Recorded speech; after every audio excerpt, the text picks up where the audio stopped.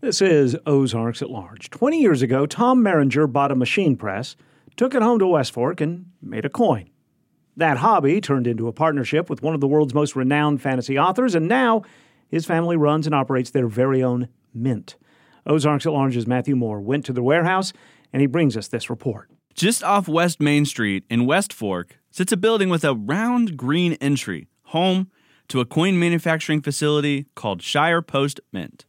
We're greeted at the door by the Maringer siblings. Helen is the CEO, and Woody, the operations manager. The Mint started 20 years ago as a hobby and passion project by the Maringer patriarch, Tom. Here's Helen. He was a big Lord of the Rings fan, did metalworking for a long time. He actually used to make knives and swords, but transitioned into coin making when he found this antique coin press. Just made a coin for himself because he wanted it and thought it was cool. Showed it to some people online, and they wanted a coin of their own. Eventually, Tom came to love another fantasy novel, A Song of Ice and Fire, and befriended the author, George R.R. Martin, which, of course, was adapted into the wildly popular HBO show Game of Thrones. The popularity of Game of Thrones definitely grew the business from our dad, selling a coin a week to needing to quit his job and hiring my brother to help with the shop. And then I came on to help with sales. And then, it's just blossomed since then. A critical moment of the relationship between Tom and George R.R. Martin was when it came to HBO purchasing the rights to use for merchandising for the show. And he really stuck up for us in talks with HBO. They wanted to purchase all of the licensing rights, and he said no. He said, these are my coin guys.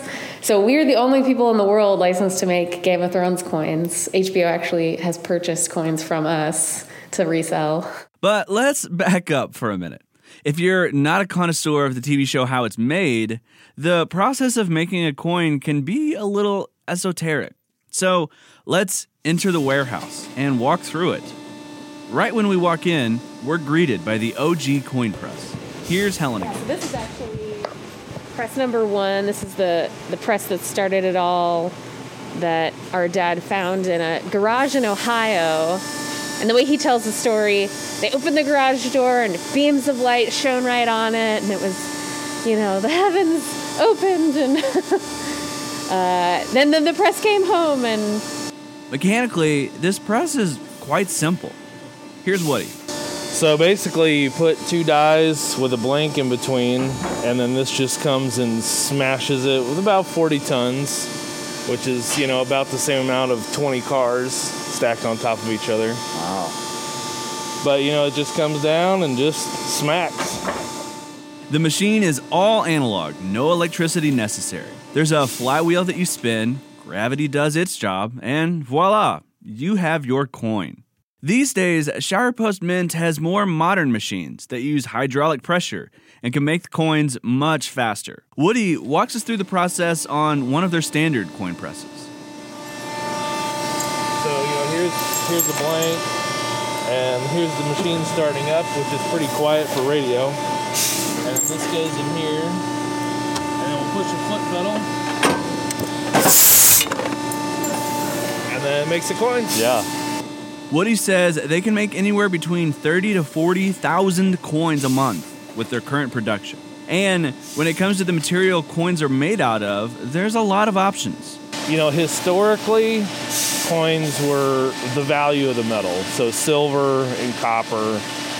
There was a lot of bronze that was made because it's an easy alloy to make. So we use a lot of copper, we use a lot of bronze. In addition to making metallic coins, they also use more unique solids as well, including old used bowling balls. So, the bowling alleys end up with bad ones, and, if it has a big crack in it, I don't care. Right. And so I'll stop by there, yard sales, Goodwill. Fun fact about old bowling balls, though, many of them have asbestos in their core, which means that Woody does asbestos testing on every single ball he gets, just to be safe. Boeing used to sell it to Ebonite, which put it in the core of their bowling balls, just to get rid of it. Don't worry, though, the coins made of bowling balls are safe and unique. One of the biggest takeaways from this story is learning about the distinct sounds of the different coins. When you think about coins, if you're like me, your first thought is probably imagining a quarter.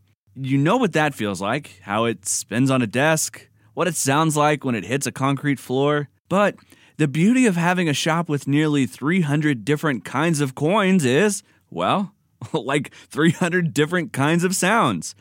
It's a radio show, folks. Of course we grabbed a bunch of coins and dropped them on the floor in front of a microphone. Yeah, so the ones that Woody was talking about, yeah, maybe the thickness of a dime, but a little smaller diameter. Yeah.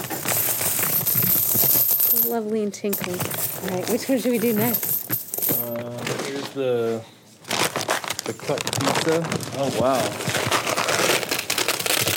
So this one doesn't jingle. Y'all, they make coins that look like a pizza with slices, like a symbol. A pizza box, the whole aesthetic.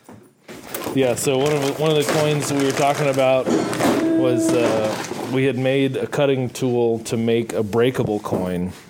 And like our first thought was like, well, we need to make a pizza because it's the same cut as a pizza. So we made a pizza coin, and then we chop it so you can break it apart into pieces. And then we also sell the pieces of pizza. And it comes in a little miniature pizza box. So this is the Lion of Conan the Barbarian, really chunky brass.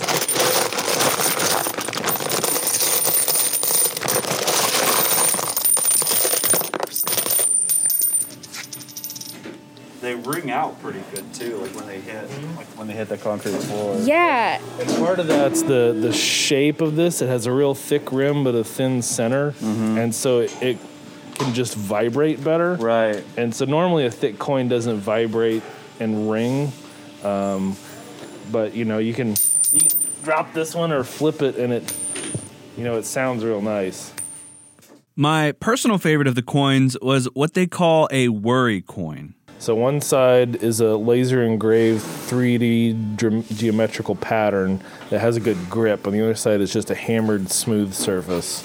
And so, people have these, just carry around in their pocket and just kind of have it to rub every once in a while.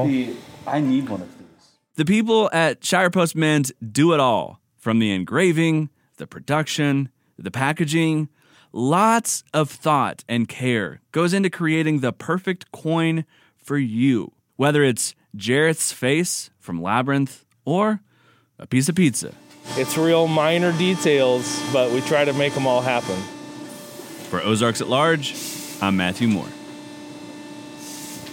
You can share any story or interview you hear on our program. We have links at ozarksatlarge.com that let you send any piece of our show through email or social media.